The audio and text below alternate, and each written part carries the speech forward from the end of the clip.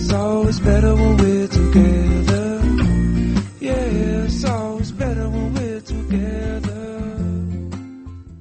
If you have your smartphones or your Bibles, would you turn to Malachi chapter 3 today? We're going to spend a little time in this passage. We're also going to look at Haggai. We're going to look at a couple of Old Testament prophets today, and I wanted to read these verses to you. So it is okay to have your smartphone out if you've got a Bible app. If not, put that thing away. God might want to speak to you today. Here is Malachi 3, starting in verse 8. You people are robbing me, your God.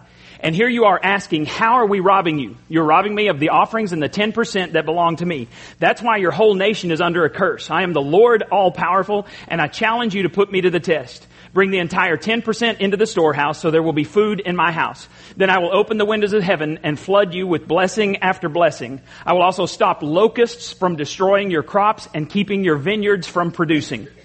This past week, the last week of the month, our board gets together and we discuss things that are going on. And one of the things we do is we look at the financial statement from the previous month. And so we were looking at that, and August was actually a pretty good month. And then I looked at our current balance, and it's decent if you don't take into account that we have $10,000 worth of plane tickets for the 14 people going to Haiti that we've got to spend in this next week to 10 days. And then you start looking at the bank account and you get a little bit nervous.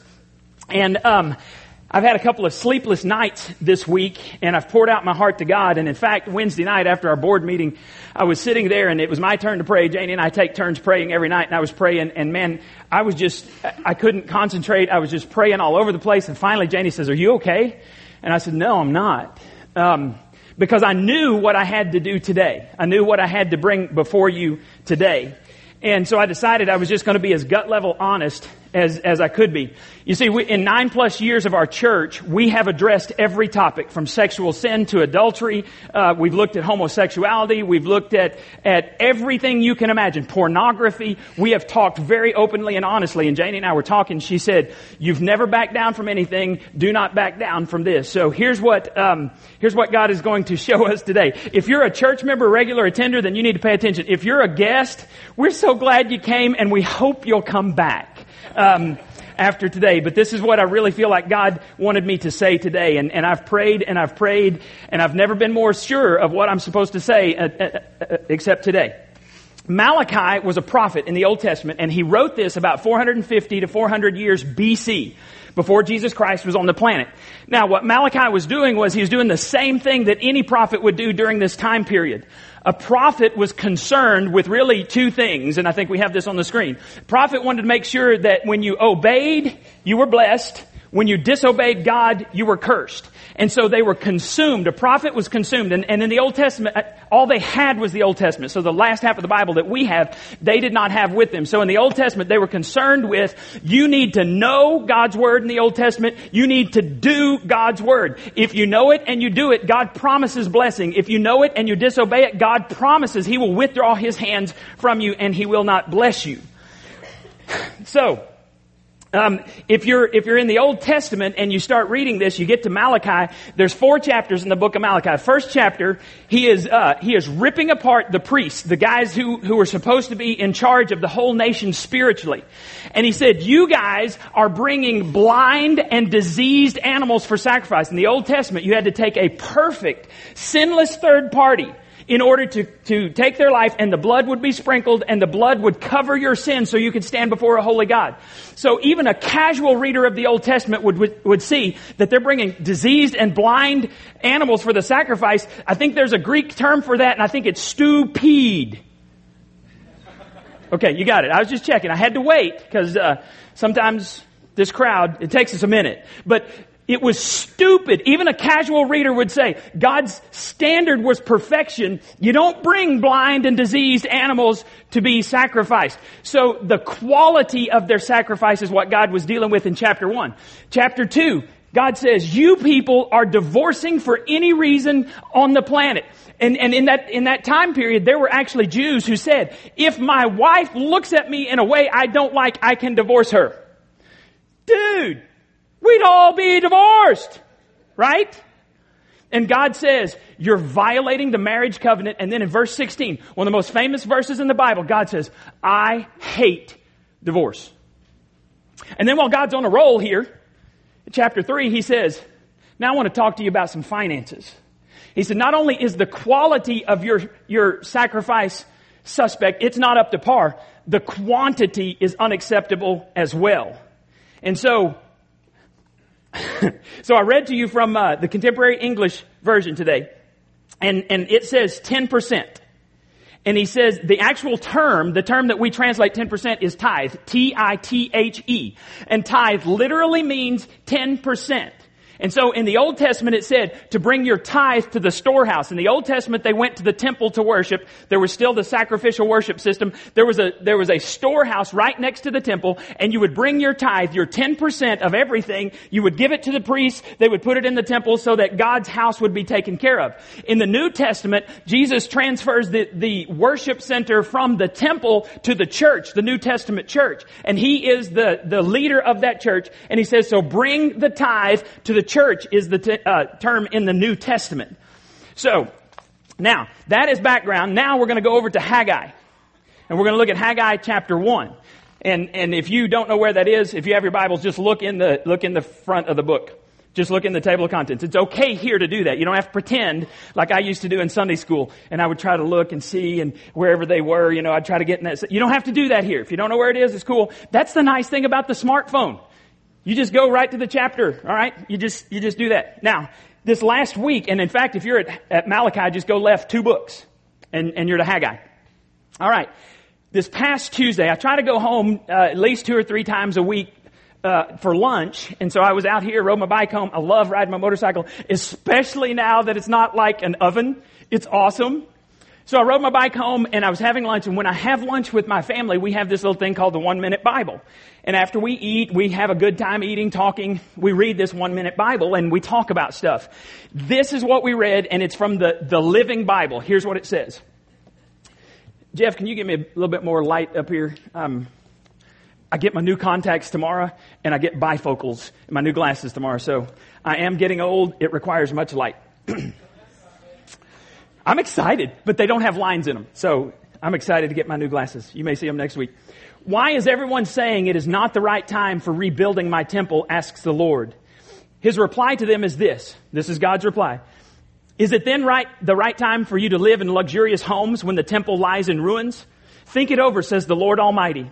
Consider how you have acted and what has happened as a result. Then go up into the mountains, bring down timber, and rebuild my temple. And I will be pleased with it and appear there in my glory, says the Lord. You hope for much, but get little. And when you bring it home, I blow it away. It doesn't last at all. Why? Because my temple lies in ruins and you don't care. Your only concern is your own fine homes. That is why I'm holding back the rains from heaven and giving you such scant crops. In fact, I have called for a drought upon the land. Yes, and in the highlands too. A drought to wither the grain and grapes and olives and all your other crops. A drought to starve both you and all your cattle and ruin everything you have worked so hard to get. That's a positive message. Now, in the Old Testament, whenever a prophet would share his message, usually it was not received well. Usually there was a very violent and a very quick response, and many prophets were imprisoned. Many of them were tortured because of their message. But look what happens here. Then Zerubbabel, there's a name for you. Some of you ought to name your next son that. Then Zerubbabel, son of Shealtiel, the governor of Judah, and Joshua, son of Josedek, the high priest, and the few people remaining in the land obeyed Haggai's message from the Lord their God. They began to worship him in earnest. When we finished reading, we're reading this to our kids. We have a good time when we're sitting around and we read this to our kids, and Janie goes, that sounds like us. Us as in New Life. Us as in Texas. Us as in Christ followers in the United States. And my heart was pierced because I knew then on Tuesday that I had to share these verses with you today. Because some of you are going to say, I know this is coming. I hear it all the time. I've been in ministry now 28 years, 19 years as a youth minister, 9 years as pastor of this church.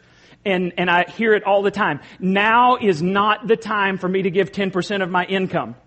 We have an offering called the Bagel Offering, which is building a great life. We're trying to get out of debt. Some of you are saying, now is not the time for me to give to that offering. Well, here's the thing, okay? If God has told you not to give, then by all means you don't give. And I've told you over and over, if I make you feel guilty, then that's a free pass not to give, because God doesn't use guilt to try to get people to walk by the offering plate. We don't even pass the offering plate because we don't want you to feel guilty and give, because God doesn't bless guilt giving. We have something at the back called the joy basket, because the Bible says God loves a joyful, a hilarious giver, and you do not give credit if you give under compulsion. So if you feel guilty, you have a free pass. But here's the thing. If your Heavenly Father, if you've prayed and your Heavenly Father tells you to give, you dare not disobey Him. Because when you do that, you say, God, you are not welcome in my finances, and you don't want to do finances without your Heavenly Father. Now, verse 12 is still up there. Can you go back one slide, Miriam? There at the bottom. Then Zerubbabel. All right. This week I was really praying about this. And my prayer was that New Life, when the history of New Life Community Church is written, that they will look at this time and they'll put our names in this verse. And it'll read something like, then Doug, the son of Chuck, the pastor at New Life. Wes, the son of Molly, the worship leader at New Life. James, the son of Bruce, the leader of Impact at New Life. And the few members and regular attenders remaining at New Life after this message obeyed Haggai in everything. They obeyed Haggai's message from the Lord their God. They began to worship Him in earnest. And in earnest means they began to worship Him with everything, including their finances. And so in order for that to be written about us, because I don't know about you, I don't want to be in the same old church that I've always been in, whether that's New Life or any of them I grew up in. I don't want to be one of those people. I don't want to be one of those Christians that the church just withers and dies, because Jesus Christ died to create a family, a spiritual family that flourishes, that reaches out, that is radical. Read the New Testament. Read the first 4 books of the New Testament. Read Acts, which is the Acts of the Holy Spirit, when people were radically obedient to the Word of God. And it says that the message spread rapidly about Jesus. And people were coming into the kingdom of God in droves because the people followed God's Word. So we got to ask ourselves 2 questions. If we're going to have that written about us, if we're going to be the church we want to be a part of, we're going to ask 2 questions. This is on your listening guide. Number 1, you're asking yourself this: am I robbing God? And see, this is a yes or no question. Yes or no question. Am I robbing God? Second question, am I neglecting God's house? It's a yes or no question. Now, the am I robbing God?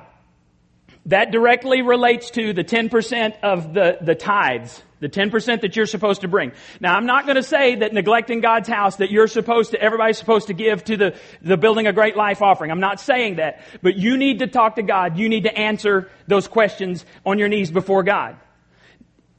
So, now, the reason I'm bringing this up is because in the New Testament, Jesus said He wants us to live a generous life. We've talked about for 7 weeks now that we're better together. And generosity is better when we participate together. And there are 4 huge benefits to a generous life. And God wants you to live a generous life. Here's number 1.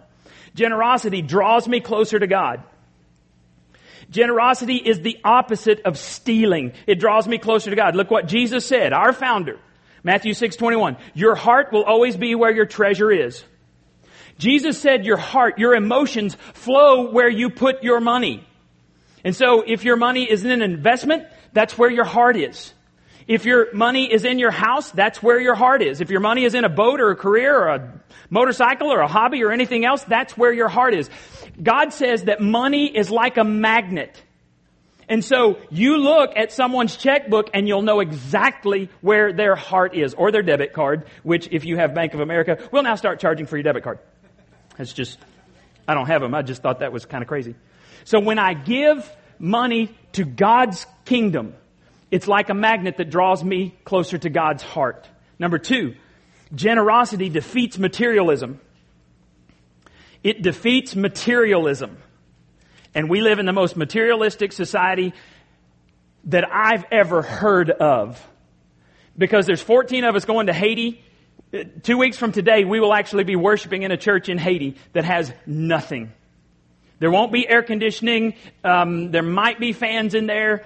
It'll be about a 3-hour service, and those people are worshiping God, and we'll walk outside and there'll be rubble everywhere from the earthquake because less than 2% of all the rubble has been removed in the country, and we'll go and we'll serve during the week, and these people will be some of the most heartfelt, loving people. They'll give up their time to help us build a church. The school is finished, and we'll be building the second floor, which is a church where the church that is actually running the school gets to meet. I hope that by the next time we go, that we'll get to worship in this church. But the people who go will come back and they'll say, we live in a materialistic society. Right? Those of you who've been, you'll come back and you go, man, we got it easy compared to these folks. Jesus said in Matthew 6:24, you cannot serve both God and money. He didn't say it's kind of hard to serve God money or it's difficult. God and money. It's impossible to serve God and money. So every time you give, you're choosing God as your top priority. Those of you who are parents, I challenge you to let your children see you give. They see you make money. They see you spend money. They see you enjoy money. If you want them to be unselfish, you darn sure better live an unselfish life in front of them. So let them see you give. Third thing generosity does, third benefit, is it strengthens my faith. Sooner or later, you've got to answer this question. Can God be trusted with my finances? You see, because there's all kinds of Scripture, all kinds of promises in the Scripture about God taking care of those people who trust in Him. In fact, Jesus said more about money than He did heaven or hell or prayer combined, because He knew that was going to be something that competed for our heart. And if you want to strengthen your faith, then you've got to trust God. Can you believe God is going to do what He says He's going to do? Giving proves that. When we read Malachi 3:8 through 10, in there He says, here's how you demonstrate that I exist. You want to prove that I exist? God says tithe. And in fact, God says, I double dog dare you, or however many dogs you need to do it. Because, in the Christmas story, it takes a double dog dare to get somebody to lick the pole. So however many, if you need a triple dog dare, God says, I am daring you to put your money where your mouth is and put me to the test. You remember when Jesus was tempted in the New Testament, Jesus said to Satan, it is written, you should not put the Lord your God to the test. The only time in Scripture that God says, I dare you to test me, is in the area of finances. It's the only time that we're given a free pass to test God. And He says, I dare you, if you trust me, I will open up blessings for you that you cannot contain. I've been a Christian for 41 years, and in that time, God has asked me to do some pretty crazy things. And He's asked me to give beyond what we were able to give. When Janie and I were first married, we were in Arlington. She was a school teacher, and I was a part-time youth minister going to seminary. And one day I was driving down the road. I was listening to I can't remember, it wasn't WBAP. They're not Christian. I was listening to one of the radio stations in Arlington, and they told about some pastors from Cuba that were fleeing Cuba trying to get to the United States because they were being persecuted, and some of them were being tortured because they were Christ followers, and they needed money to rescue them. And so driving down I-30 in Arlington, Texas, I said, God, do you want me to give? And He said, yes. And I said, how much? And so I talked to God about it and went home, talked to Janie about it. We ended up giving $1,000. Now, I got to tell you something. I've never, ever in 28 years told totals, and God said, I got to tell you totals today. So we gave $1,000, and we were poor. It didn't make sense, but we gave $1,000, and God blessed us. A few years ago, I think it's 12 to 13 years ago, the church I was at was having a giving emphasis, and we were trying to get out of debt because we were about $2.7 million in debt. Pastor had been preaching, and he said, we've got to step up and we got to get out of debt. So Janie and I started praying. And at the time, our checking account was maybe a few $100s. We were living paycheck to paycheck. But we had this mutual fund. Back before kids were born, when we actually had a little money, I bought some mutual funds, and so we were supposed to give that, is what we felt like. And it's worth a little bit over $3,000. And we just transferred it to the church so it never came into our hands, and so that the church got the benefit and we didn't have to pay any taxes on it. And then last year, we did this series called Building a Great Life. And we challenged, 8 weeks, I challenged our people to pray and ask God what they were supposed to do. We gave out devotionals. We did daily devotionals. We spent 8 weeks asking God what we're supposed to do. And we took this one-day offering because we were buying the new land over here where you see the parking lot extension and the little house down there. We were going to buy that. We were taking a one-day offering so that we could buy that land. And then we were making 36-month pledges, 3-year pledges over and above the tithe to try to get out of debt as quickly as we could. And so our whole family was involved. We were doing the daily devotionals, and during that time, I had challenged the church. I said, don't give what's easy to give. You need to ask God, what do you want me to give? And so Rachel says to me, she goes, Daddy, at the table, Daddy, what would be easy for us to give? Kids, they're going to ask you. So I said, well, we do the envelope system, the Dave Ramsey envelope system, so we had some cash and we could take some cash out of some of the envelopes and we could have come up with $500 pretty easily. And so I said $500. And she said, well, what about the 3-year commitment? And I think I said $2,500 for 3 years because I'd done the math. If you do 2,500 divided by 36, that was $69.44 extra a month that we could commit to getting out of debt for a church. And I thought, dude, that's 2 more yards. I can mow 2 more yards. Not a big deal. We could do that pretty easily. And so then my sweet daughter says, Daddy, what would be hard for us to give? And I thought for a minute, and I don't remember exactly, but I think I said $1,000 because that was twice what I'd already said. It's got to be hard. If 500 is easy, $1,000 got to be hard. And then I said, and she goes, well, what about the 36 months? And I said, I doubled it. I said $5,000 because I did the math on that, and that's $138.88. And I was like, okay, 4 lawns a month that I need to mow so we can cover that, Lord. And so we kept praying, and Janie and I would pray, and we were talking like crazy. We were praying, and it was getting crazier and crazier because the number kept going up. And eventually we gave a $2,500 one-day cash offering to the church on the deal. And then as we were praying, Janie said, what do you feel like we really need to give over these next 3 years? And I said, $15,000 over and above the tithe.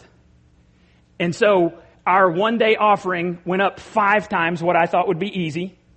And our 3-year commitment went up 6 times what I thought would be an easy 3-year commitment. So, and if you read about Paul at one time, he says, I am crazy to talk like this. I feel like I'm crazy to talk like this today. I feel like I am so far out there telling you this stuff because I've never said totals before. People that are in the church leadership, they know, but I've never said this before. Why in the world, after 28 years, would I begin to tell you that? Because right now, I want you to know that right now, as your pastor, Janie and I are giving combined, as of today, $1,000 a month to the church so we can do what God wants us to do. And we do not make $10,000 a month. All right? Why would I do that? Number one, I refuse to go off a commitment I made 20 years ago. Number 2, I want to grow. And number 3, as your pastor, I will never ever ask you to sacrifice more than I do. Paul says we're supposed to outdo one another in generosity. Maybe this is a pride thing, but you're not going to outdo me in generosity. Because I've learned, number 4, Janie and I have learned, you cannot outgive God. And then number 5, I really believe this stuff. I really believe what I'm telling you. I'm not feeding you a bunch of bull. I believe it's real. There's a 4th benefit to generosity, and it's that it makes me happy. Because when you boil it all down, there are 2 types of people in this world. There are givers and there are takers. Just 2, givers and takers. And you've got to decide which one do you want to be in. And as your pastor, I want you to become a generous person because I know it affects every area of your life. There's a psychiatrist, world famous psychiatrist, started the Menninger clinics. His name's Carl Menninger. Here's what he said. Giving is an important criteria of mental health. Generous people are rarely mentally ill. The people I know who are the most generous are the happiest people I've ever met. And the other side of that is the people who are the most selfish. Not only are they unhappy, everyone around them is unhappy. In the weeks ahead, we're going to find out if New Life is a doer of God's Word or if we're merely hearers only. Because quite honestly, if October is a month like we had in September, then we can't pay stuff. We have a little bit of money in the bank, but we need 3 months to even catch up to what we believe God had called us to do for the year. We're at the point that we've got to lock down all of our extra spending. So we need people to be doers of God's Word. And let me tell you this, when you begin to get serious about God, and especially if you decide to become a generous person, Satan will attack you because he does not want you to be generous. He does not want your heart to look like Jesus Christ's heart. But I want you to remember this, Satan's going to attack you. And in fact, Satan's already attacked a bunch of you. That's why you've quit giving. You see, the problem is not, if you're a guest, the problem is not you. If you've been coming for the last few weeks, the problem is not you. The problem is the people who've been here for several years and have even signed a pledge saying, I'm going to support New Life, not only with coming, but also with giving. Because I printed this out. And by the way, nobody's ever going to see this. But I printed this out because I wanted to count. I wanted to know how many tithers we have in our church. We got a couple of hundred people here today. We have 24 tithers in our church. So we have 10% of our church gives 10%. That's what that boils down to. And that's unacceptable.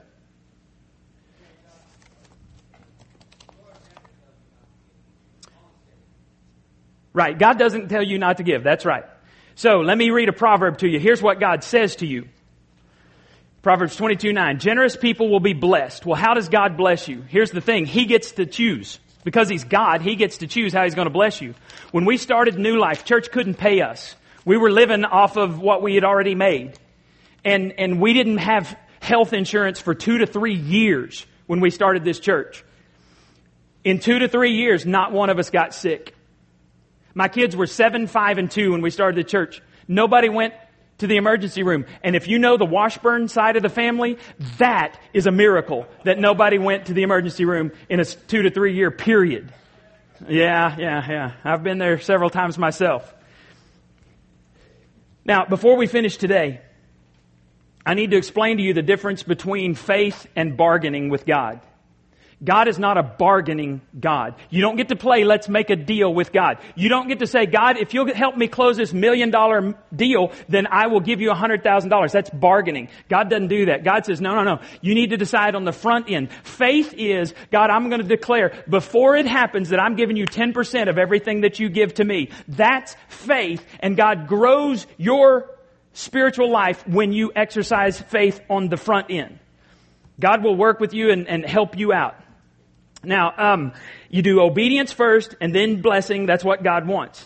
Now, some of you today, you've never heard anything like this before. You've never had a church, pastor talk, because this is not good for job security, but you've never heard anything like this before. And this is going to be your very first opportunity to see God work in your finances. My challenge to you is pray. Don't do it because I said you should do it. You go and you start praying. Whatever God tells you to do, you do. Some of you, you know you're supposed to give and you're worried about it, and my advice to you is stop worrying. How big is your God? Or maybe I should ask, who is your God? Because Jesus says, if you give, He will take care of your needs. So you say to God, God, I'm going to give you the first 10%. And I'm going to offer you, as your pastor, I'm offering you this. Carlene, several years ago, Carlene's one of our board members now, but several years ago, she didn't join our church, and she told me this Wednesday night that she didn't join our church because one of the things we expected as a church was 10%, because that's what the Bible teaches. And so when she finally, was challenged, I was doing a series on money, and I said, here's the thing, as New Life Community Church will give you a money back guarantee. You start tithing, and this is what I'm offering today. You start tithing, giving 10% of your income. Keep up with it for 6 months. If after 6 months God does not bless you, we will give you your money back. We'll even give it to you with interest. Because I believe that God is a God who keeps His promises. And then there are folks here who are financially strapped right now. And some of you are out of work. Some of you are on the verge of bankruptcy. Things are really tight. And I would just want to say to you, don't worry. God knows exactly where you are. He loves you. We love you. And see, actually, if you don't have any money, that's the easiest 10% commitment in the world. Because 10% of nothing is nothing. Then you say, God, I got nothing, so I'm going to give you 10% of that. But here's what you say. You say, God, as you bless me, I will honor you with 10% of what you bless me with, and watch what God does. I'll give you the same money back guarantee. If after 6 months God has not blessed you, New Life will, and we'll stand up here, I'll present it to you in front of the church, we'll film it, we'll stick it on YouTube, we'll put it wherever to prove to you that God is a God who keeps His promises. Now, it's really a matter of the heart, because I want you to see 2 Corinthians 8:12. If you're really eager to give, then it isn't important how much you give, how much you have to give. God doesn't care about the amount, He cares about your attitude. It's obvious we're all at different life stages. You know, some of us have little kids and we've got all kinds of medical bills, and some of us are not having jobs that we want to have, and we're just trying. Man, I swept floors in between churches before we started this church. I swept floors for minimum wage because we had to put groceries on the table. I've told you this before. It's me and 3 guys of Hispanic origin who did not speak English. That's the funniest cleaning crew you've ever seen. They didn't know what I said. They probably did know what I said, and they just pretended. Make the white boy look funny. Because I did, man, and it's one of these things. It's not like the other. You know, and we're running around and sweeping, but I had to do what I had to do. And God blessed us over the long run. Now, today I just want you to realize what we're talking about is equal sacrifice, not equal amounts. Equal sacrifice. That's why God put the 10% number there, so that we're all equally sacrificing. Now, what we're going to do is we're going to take the Lord's Supper today, and here's the reason, is because the Lord's Supper is a reminder of the generosity of Jesus Christ. You would not be alive without the generosity of your Heavenly Father. You wouldn't have the blessings you have. You wouldn't have your next breath without the generosity of your Heavenly Father. And He sent Jesus Christ to die in your place. And what the Lord's Supper represents is on the night before Jesus hung on the cross to pay for your sins and mine, He says that He took the bread and the cup and He said, this bread, I'm going to give you 2 symbols to prove to you how much I love you and to remind you of everything that I've done. 2 symbols. One is the bread. So He takes the bread and He breaks it and He says, this is my body broken for you. Now, He hadn't gone to the cross yet, so obviously it wasn't His physical body. He's saying, this is a representation of my body broken for you. Take it and eat it in remembrance of me. And then He took the cup. And the cup was a big deal because in that culture, one of the things this Passover cup reflected was total commitment. And so He's talking to these Jewish people, these Jewish men, and He says, will you marry me? And it's the strangest thing in the world for Him to ask a bunch of men to marry Him. But He talked about the kingdom of God. The bride of Christ is the church. And so in their culture, what would happen is when a man would go to marry a woman, he and his dad would go to their tent, because most of them lived in tents, or if they had a house, they would go to the house, and they would walk over there, and the dads would get together and they would negotiate a price that was acceptable for the daughter. It would have to do with lost income he was going to have, lost comfort, all of those things. And so the dads would negotiate a price, and the dad of the groom would say, that's an acceptable price. He would turn to his son, and he would say, son, are you willing to give this much for her so she can be your bride? And the son would say yes. And so he would pick up the cup, this cup that Jesus was doing the last night. He would pick up the cup and he would drink it and he would say, I'm accepting this. I will pay that price. And then he walked over. My wife's over here today. So he would walk over to the wife, excuse me, ladies. He would have the cup. We'll just do it. Let's just act it out. This is a sorry cup to do this with. If I were proposing to her, it would be a better cup. But he would say to her, I am offering you my life. Will you accept my life and give me your life in return? And if she accepts it and she takes it and drinks it, she's saying, everything you've offered me is acceptable and I give you everything of myself in return. Glad you did that. So when you come to the Lord's Supper today, and by the way, the only requirements for taking the Lord's Supper is to be a Christ follower, to be a member of His family. If you're not a Christ follower, it's okay. Don't come. Don't pretend anything like that. Because there's going to be some Christ followers who don't come to the table today. Because anytime you take the Lord's Supper, we tell you this every time. You're supposed to do 4 things. You're supposed to look back at the death of Christ. Everybody can do that. That's easy. You're supposed to look within, and if there is sin in your heart, you're supposed to confess that sin before you ever come to the table. That's easy. We can do that right here.